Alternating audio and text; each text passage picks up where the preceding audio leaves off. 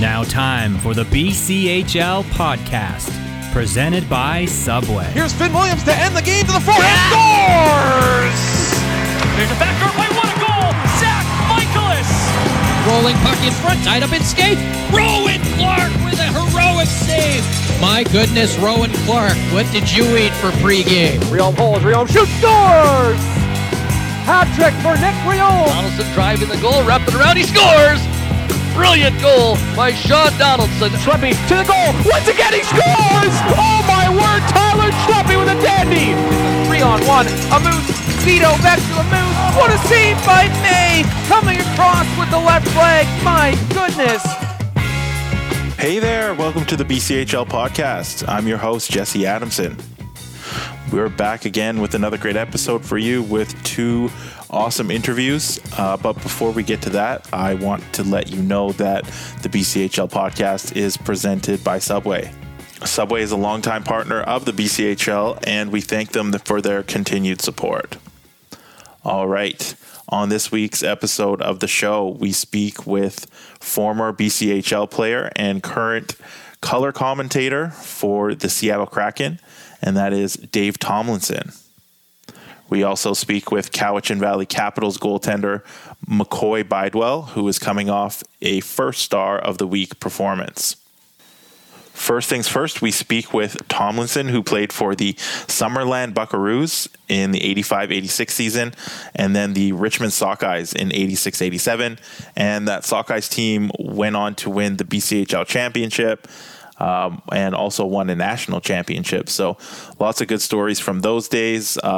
Dave went on to play 4 years at Boston University and then embarked on a 15-year pro career, split between North America and Europe. He spent time in the Toronto Maple Leafs organization and then the Winnipeg Jets before heading off to Germany, where he played the remainder of his career.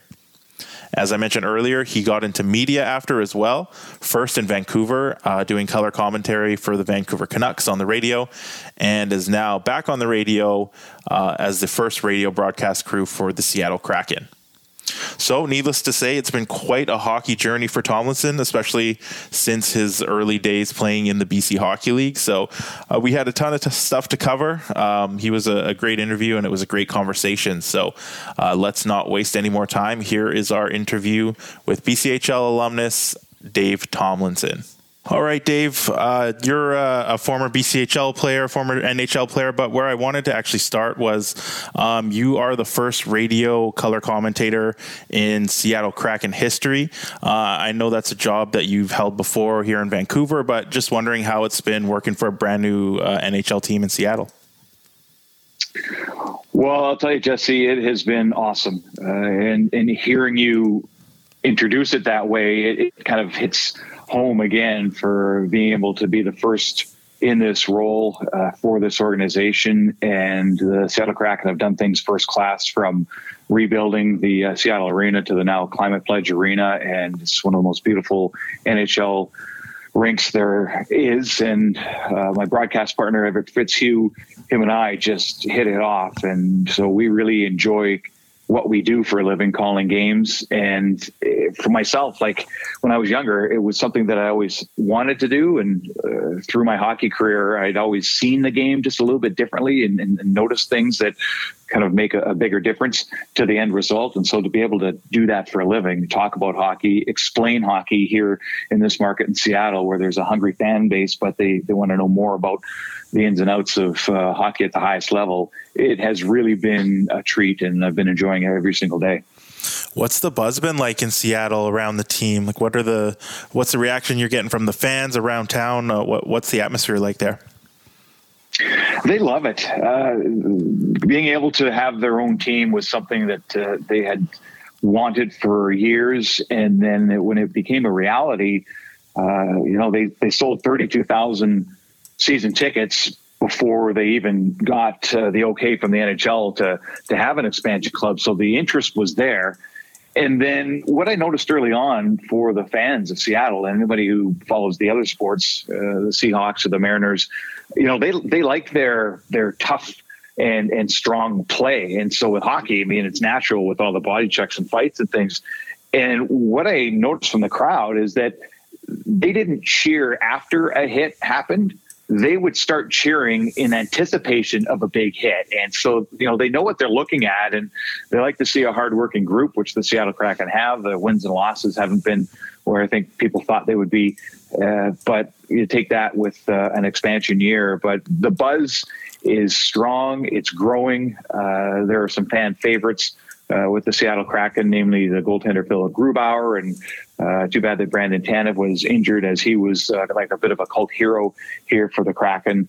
So I think the expectations for how popular this team would be have certainly been met. You touched on it a little bit, but Vegas set some pretty unrealistic expectations for expansion teams back in 2017. You said the wins and losses might not be what the team and what the fans expected, but how would you assess the Kraken and the makeup of their team so far?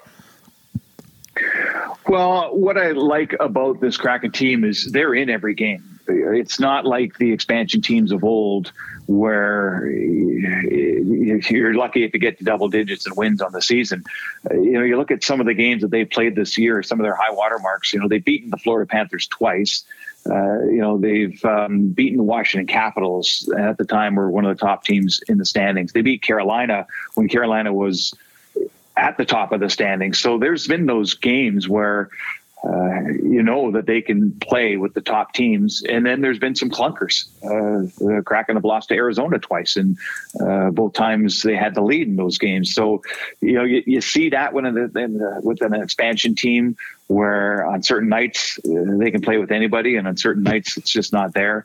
They don't have the depth, obviously. There's only 8 players they have in the minors because of expansion and only being able to build out a roster of about 30.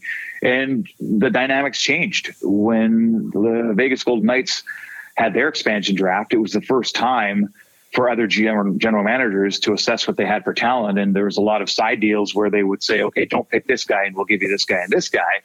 And coming into this expansion draft, general managers had 3 years to learn from their mistakes previously in granting Vegas some really good hockey players. So there weren't those side deals, and they weren't those marquee players available. And the ones that were had big contracts. So the Kraken decided the most valuable thing they could have is cap space. And so coming up on the trade deadline, they'll be able to use that to their advantage. And what they really need is to grow slowly and look at developing the players that they do draft. So having cap space and draft picks is certainly the way to go in this system the NHL has.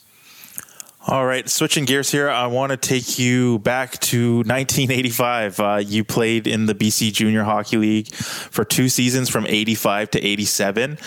Before we get into the specifics of those 2 years, just in general, when you think back to that time in your career and you think back to the league, what was the hockey like back then when you were playing in the BCJHL?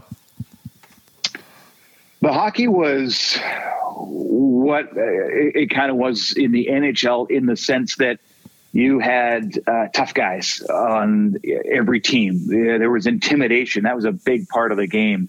The BCJHL at the time that it was called was, the best junior league you could go to outside of playing in the Canadian Hockey League. And the idea that a player could get a hockey scholarship and continue their hockey was really appealing to myself. And so I looked at some players that went before me into the BCHL and just thought, boy, like how cool would it be to play in front of fans that are coming to watch you play versus, minor hockey, and, get to take the cage off of your helmet and wear a shield or no shield, just like an NHLer. So there were a lot of things that I was really looking forward to. What I didn't know was what my path was going to be at that time. I played 2 years of midget and played my minor hockey with the North Shore Winter Club, which at the time, the group that I played with coming through all the way from Atom Hockey, we were winning banners every single year. So I came from a product of winning everything that you could win each and every year, and then going into my first BCHL season, not really knowing what I was getting myself into. So you were a top scorer on both of the teams that you were on. You had 88 points in 52 games your rookie year. You had 108 points in 51 games, one of the top scorers in the league your second year. So you're among these players, but just wondering who were some of the top guys in the league around then, who stood out to you as some of the higher end talent in the BCJHL at that time? Well, just before me was Joe Murphy. Him and I were buddies and played together at the North Shore Winter Club. So he went to Penticton, and they went all the way to the Centennial Cup and lost. And then he went to Michigan State. So I was trying to kind of follow his path a little bit, and knowing how good he was, trying to sort of match numbers offensively, which is pretty hard to do. And then, there's a guy by the name of Lance Momentani who played, I think, for Delta when I was with the Richmond Sockeyes, and I think he led the league in scoring, and I was a couple of points behind. And so I always like to measure myself with the top offensive guys. And then when we had our team in Richmond, that team was built for success, and our coach was Orland Kurtenbach. And I tell you, he had a tight grip on our hockey club from the very start. And I think he knew we had something special, and we had a lot of toughness. We brought in a couple of guys from Alberta and a couple of players from Ontario, and then some homegrown guys. And we got better as the season went on. And it was a really special team and a special feeling to know that you had a team that was built for the postseason. And one of the things when I look back on that Richmond team, when we started the playoffs, we went on a 17-game unbeaten streak through the first 3.5 rounds. And I look back at that and I think, boy, that's quite something to not lose a game going through the BCHL, going through the provincials, going into Alberta. And then, of course, the stakes got higher, and we took on some pretty tough teams in Red Deer and Humboldt, but eventually were able to win it all in Humboldt. Yeah, what was that championship experience like? You mentioned you won the BCHL, you made it all the way there, you beat Humboldt. What was the feeling for you and your teammates to achieve that at that level? Well, I think as the season went on and as the playoffs went on, we realized that there probably isn't a better hockey team in the country that could beat us. And when we got into playing the Red Deer Rustlers, we finally lost our first playoff game, and their crowd was crazy. We had a police escort here. I was a 17-year-old, and we've got policemen stationed up front of our motel at the time because Red Deer, they were fanatics, thinking their team was going to go all the way. So that game was highly charged, and we were able to beat them in 7 games. And then when we took on Humboldt, we knew we were playing the other best team in Canada, and because they were hosting the Centennial Cup, as it was called at that time and is now, that tournament, again, enemy territory, and we alternated wins and losses with them, and it was a tough final. But I think, our goaltender, Frank Romeo, we picked him up in the playoffs, as you're allowed to do, and he was fantastic. And with the Rocket for us, and then some of our better players like Jason Phillips got his scoring on track in the playoffs. And we had a big, tough defenseman, Matt Hervey, who could run a power play, or if you have to drop the gloves and take care of himself. And then I had a winger who he's now a fireman in Prince George by the name of Jim Gunn. And he wore those Donzi's shoulder pads. He had a handlebar mustache. And, I would just lay the puck into the corner so he could go run a guy. And that would set the tone for our team, because we could play any way you wanted. We could play finesse. We could play, body check for body check, fight for fight. There wasn't a team that was as set up as we were to play any type of style of hockey you wanted. And, of course, with Orland Kurtenbach, our coach, he himself really knew the temperature of a hockey game and how to get us ready for what we have to do that night. After that year, you were off to Boston University. But just before we get to your 4 years there, you mentioned not knowing exactly what your path would be when you started in the BCHL, and obviously ended up choosing the college path, which is the kind of the go-to option when you play in this league. But what was it about the college path that seemed like the best fit for you to advance your career to where you wanted to go? Well, I'm glad you asked this question, because, there's a learning lesson in here. And, And what it is when I was playing midget hockey, I wasn't very big. I was maybe 5'7", 150 pounds. And, the Western Hockey League would have been the next step if I wanted to go play junior hockey. But, there were no guarantees at that time. And I just felt that I would get, chewed up and spit out. And so the idea of being able to get a hockey scholarship and know where you're going to be for the next 4 years and be able to develop. And with college hockey, obviously you play just on the weekends for the most part. So you have your week of practice, you have lots of opportunity in the gym. And that was just really appealing to me because a lot of times you think, oh, I want to play pro hockey for a living, but you have no idea how to get there, what it takes to get there. And here's an interesting story. And so just a backdrop, my dad was a professional football player in the CFL. He won a Grey Cup in the late 40s, early 50s. And so he saw things from a sporting perspective. And I went to Penticton. They were called the Knights at the time. And they had a pre-tryout for their regular training camp. And so I participated in that. I thought I was ready. I thought I did well. And at the end of this pre-tryout, they separated all the players. They put a list and said, look for your name. And they went into 3 different rooms. And you could see from the names that one room was the guys that were going to go to main camp. And then there's another list of names of guys that thought, okay, these are the guys that, are considered, but probably aren't going to go to main camp. And I was on this 3rd list, and there's only a handful of names. And I go into this room with these other players, and I'm looking around. And I'm like, what am I doing in here? This is a mistake. And whoever it was that gave us the talk, because it wasn't the coach, it wasn't the assistant coach for Penticton, it was somebody else. And he started the talk by saying, hey, listen, guys, hockey as a career isn't for everybody. There's other things you can probably do with your life if hockey doesn't work out. So, here's the time for you to think about the other skills you might have because, hockey might not be it. And so I walked out of that room thinking, was I just told that I'm no good? Should quit? Like I didn't know really what to do. So I called my father. I'm in Penticton. I'm at a payphone when they had those. And I said, Dad, I not only just got cut, I just got told that hockey's not for me and they're in the cards. Like, what do I do? And he says, well, you're not coming home. I said, okay. He said, figure it out. So I jumped in my car and I drove up to Summerland, and they were used to getting players that were cut from Penticton. They called it Penticton Shuffle. Went to Summerland. They said, yep, we'll take you. We need players.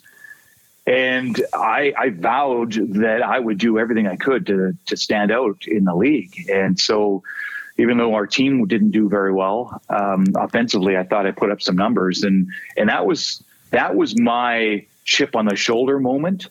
And from that time forward, I, made sure that I would be the hardest working guy on my team and, as offensively productive as I could be. And that learning experience just opened up a lot of doors and also changed my mindset on what it means to play hockey for a living. That's a great story. So then, as I mentioned, it was off to BU for you. You one of the top schools in NCAA Division I. Spent 4 years there. Again, a top scorer at that level. Your last year there, you had 60 points in 41 games, 30 goals, 30 assists. When you look back on those 4 years, what do you remember about your time at Boston University?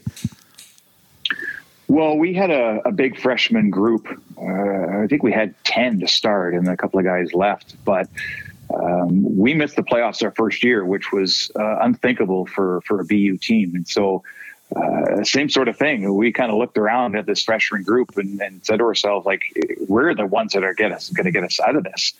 And we grew as a core, and we were a real tight team. But the biggest change for myself and for our team was off ice. There's a strength and conditioning coach, and he's still at it. His name is Mike Boyle, and you can find him on Twitter. And he was so far heads above other strength and conditioning coaches at that time. We're talking late 80s.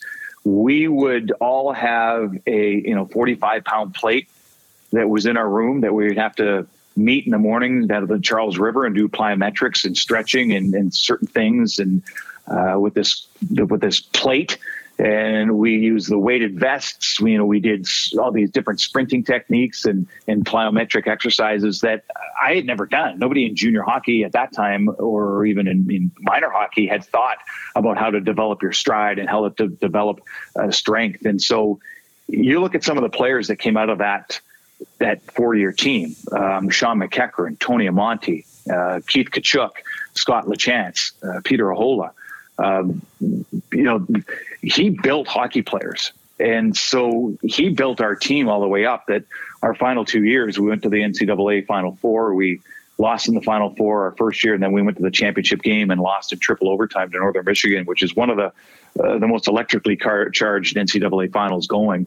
And, without the base of strength and conditioning that he built, Mike Boyle, and then the legendary coach Jack Parker, who taught our team how to play as a team, without those two figures in my life, I would have never been able to turn pro. Yeah, speaking of turning pro, after that, you joined the Toronto Maple Leafs organization, spent 5 years playing pro in North America, NHL and minor leagues, AHL and IHL. You scored your first NHL goal with the Winnipeg Jets during the 93-94 season. What do you remember about that moment? I'm sure it was pretty special for you.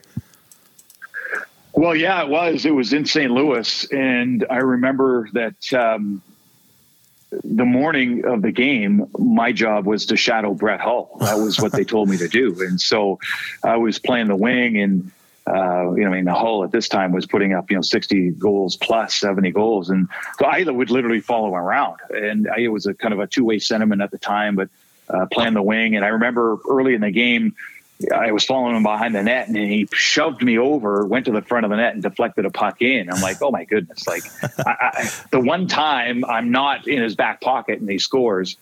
But as that game went on, it was a lot of back and forth, and my goal was a deflection in the front of the net. And because it was a point shot and obscured and past Curtis Joseph, when I got to the bench, they announced it as Sergei Boutin, our defenseman, scoring the goal. I'm like, oh, great. Not only am I scored on, but I finally score, and they credited to somebody else. But that game went on pretty well. I played on the line with Nelson Emerson and Keith Tkachuk, and we almost put it to overtime. Ended up losing, I think, 6-5. But you're scoring your first goal, and that kind of makes you feel like you've arrived at the NHL level. And so, it didn't work out for me offensively as I continued on with the Jets and then the Florida Panthers. But I told myself I'll give myself 5 years trying to make it in the NHL, and if that doesn't work, then I knew that Europe was an opportunity. Yeah, that perfectly leads me into my next question. It was off to Germany. You spent the majority of your career there. You spent 10 years in Europe. Like I said, almost all in Germany. What went into the decision to choose Germany out of those European countries, and what was the hockey like once you got there?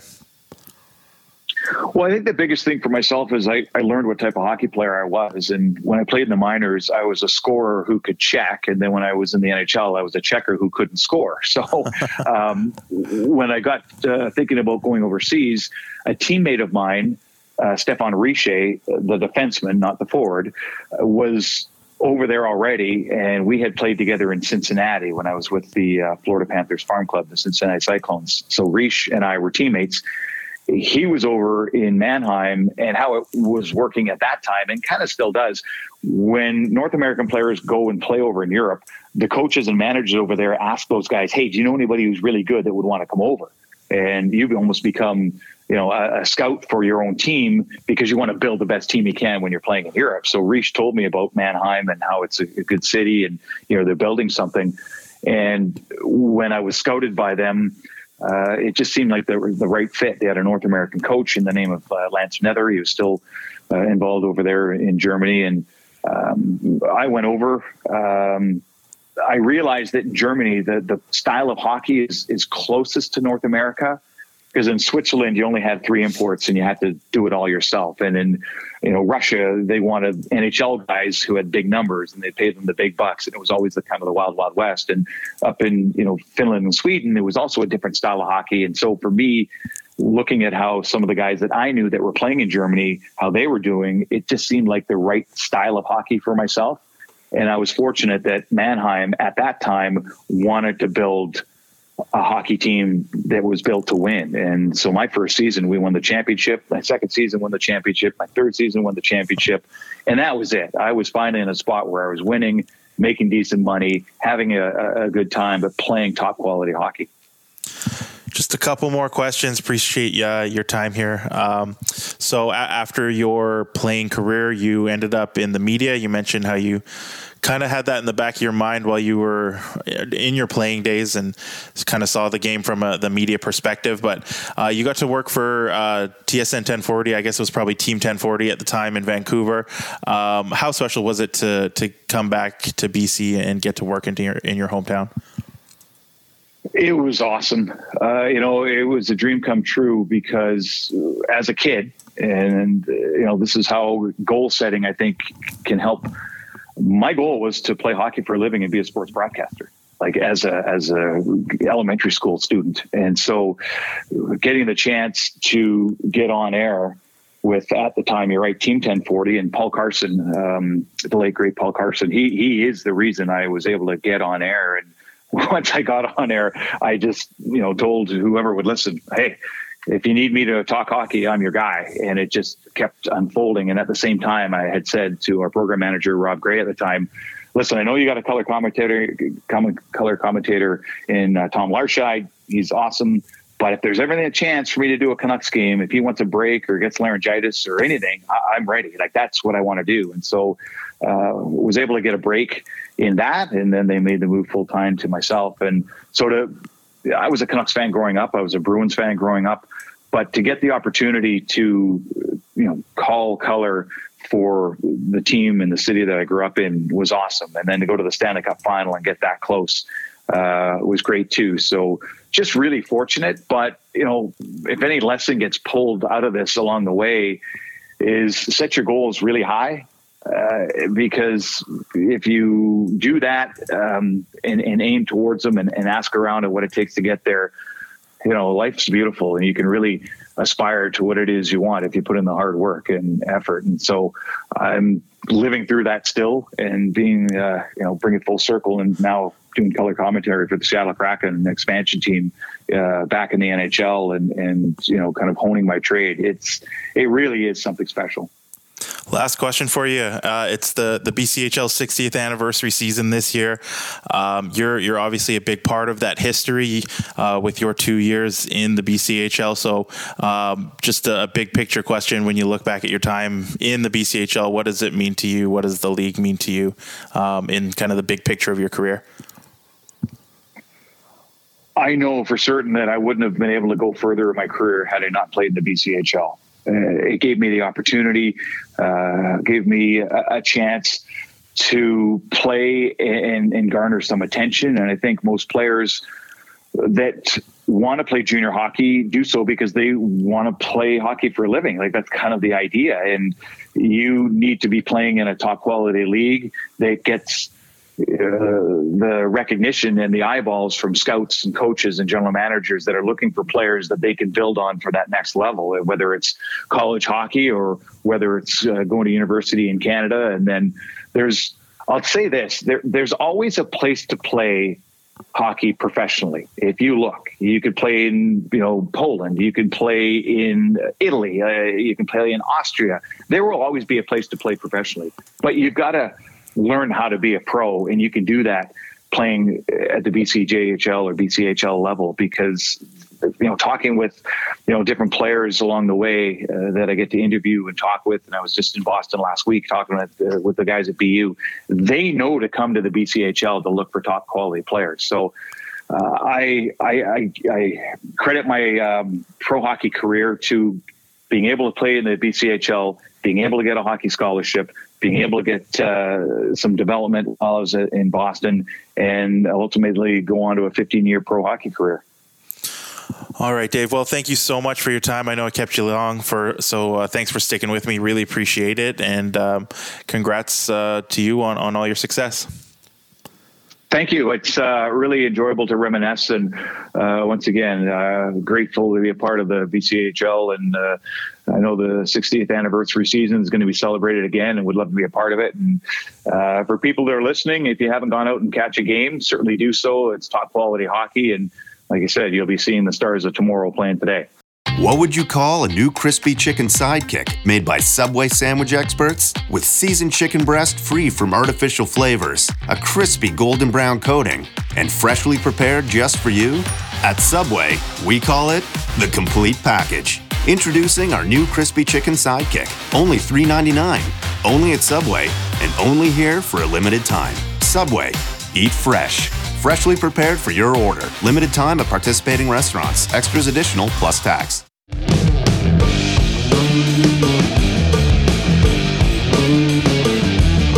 Huge thank you to Dave Tomlinson. What a great talk, and thanks for being so generous with your time. All right, one more to go. We speak with Cowichan Valley Capitals goaltender McCoy Bidwell. Bidwell is the reigning first star of the week in the BCHL, as I mentioned earlier.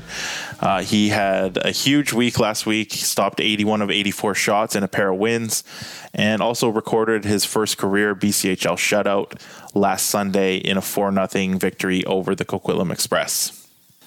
Bidwell actually started this season with Fernie of the KIJHL playing Junior B, and then joined the Caps in November, and has pretty much hit the ground running since then and taken over number one duties for the team.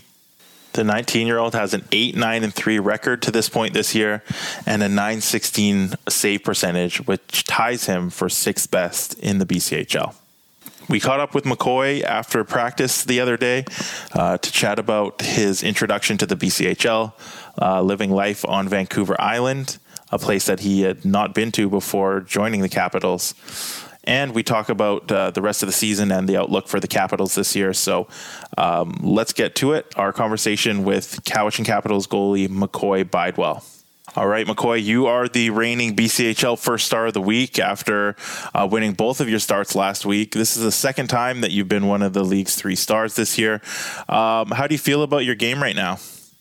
I feel like I'm just keeping it simple. I mean, I kind of don't worry about what's going on around me, and I know what I need to do every night to try and give my team a chance to win, and just focus on what I can do. So you faced a ton of shots in those 2 games last week. You made 81 saves on 84 shots. Are you a goalie that actually likes to face a lot of rubber during a game? Does it help you get a feel for things? How do you approach maybe having to face a more than average amount of shots in a game?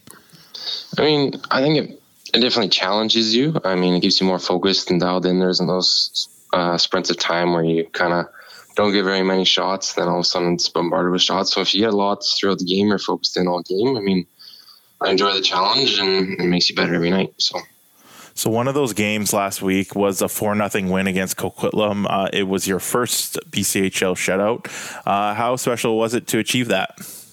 Yeah, I mean, it felt good. I think it's every goalie's dream to get a shutout, and if you can do that, then it's a plus for the team and makes it easier on the team. So, but I mean, I couldn't have done it without them. I mean, there's definitely some blocked shots, so hopefully you can get some more wins out of it and keep going.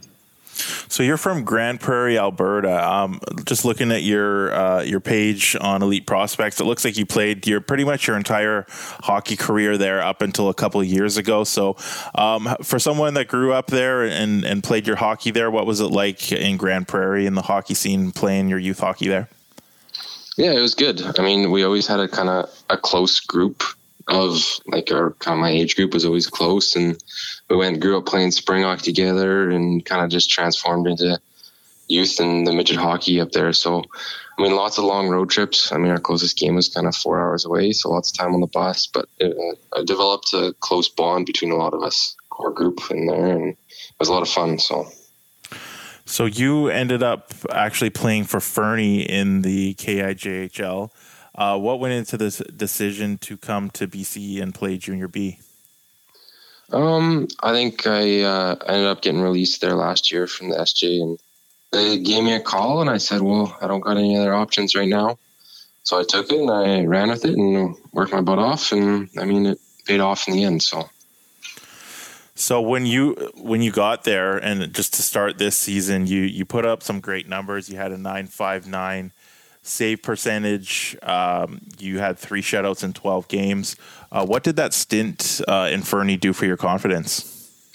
Yeah, I think it allowed me to realize that I'm a good goalie. I just need an opportunity, and yes, they gave me the opportunity here in Cowichan, and I'm making the most of it. Right, I didn't know what was going to happen with the year. I just knew I needed to keep working hard, and good things would come.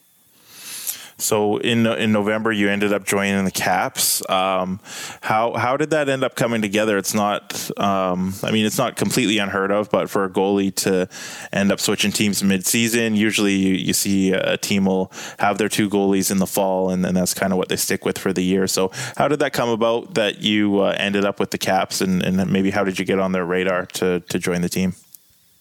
We hired Sam Waterfield as his assistant coach here, and he was coaching in Grand Prairie before that. So I guess he knew of me from there, which is where I'm from. And I guess maybe the coaches or some of the people around the rink were talking about me. And when he came here, I guess they needed a goalie and gave me a call, and we kind of got it all figured out. And I came down for a trial run, and I mean, the rest is history, I guess.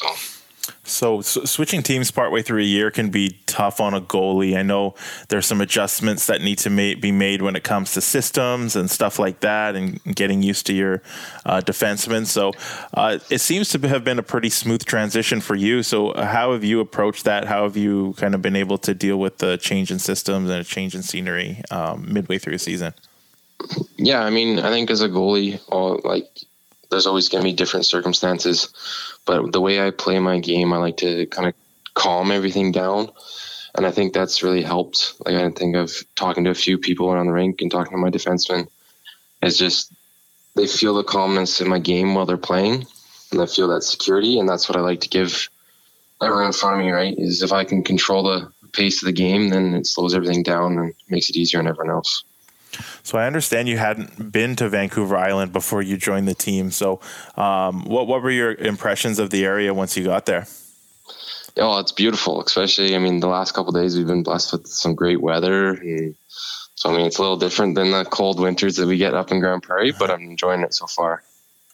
So your team is in a battle this year for that final playoff spot with Coquitlam and Powell Rivers there with you guys as well. Two out of those three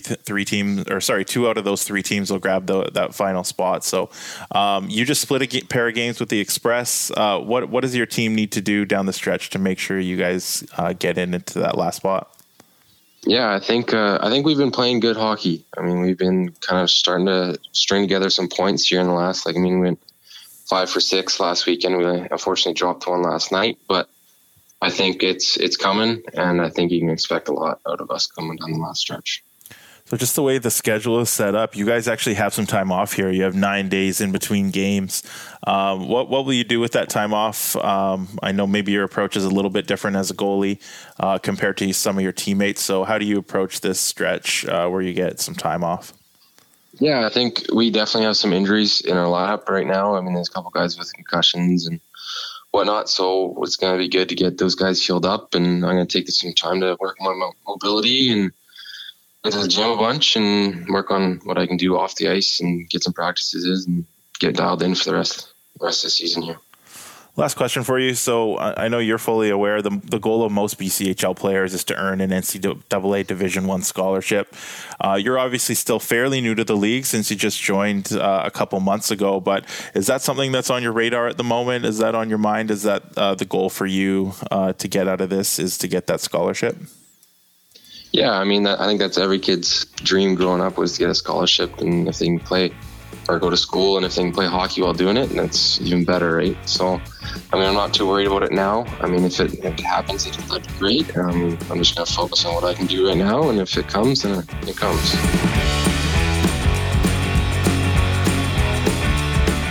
All right, that does it. Another episode of the BCHL podcast in the books. Thanks again to both my guests, McCoy Bidwell of the Cowichan Valley Capitals, who you just heard from, and of course, Dave Tomlinson, BCHL alumnus, current color commentator for the Seattle Kraken. Both were great conversations, so really appreciate both of their times. One final shout out to the presenting partner of the BCHL podcast, and that's Subway. Thanks again for your support. And as usual, a huge thank you to our producer, Greg Ballack, for stitching this thing together behind the scenes. If you aren't doing so already, please give a follow to the BCHL on social media. We are at BC Hockey League on Twitter, on Instagram, on Facebook. And you can also find up-to-date information at www.bchl.ca. We posted our latest 60th anniversary decade recap this week, focusing on the 1980s, which was a huge decade for the BCHL. It produced players like Brett Hull, who went on to become one of the greatest goal scorers in NHL history, and also gave birth to a couple dynasties. The Penticton Knights won 5 out of 10 BCHL championships that year. The Vernon Lakers started their run of 4 titles in 5 years. So those are just a few of the things that we cover in the feature. So if you want to read up on that, it is available at bchl.ca. All right, everyone, thank you so much for listening. Really appreciate it, and we will talk to you again next time.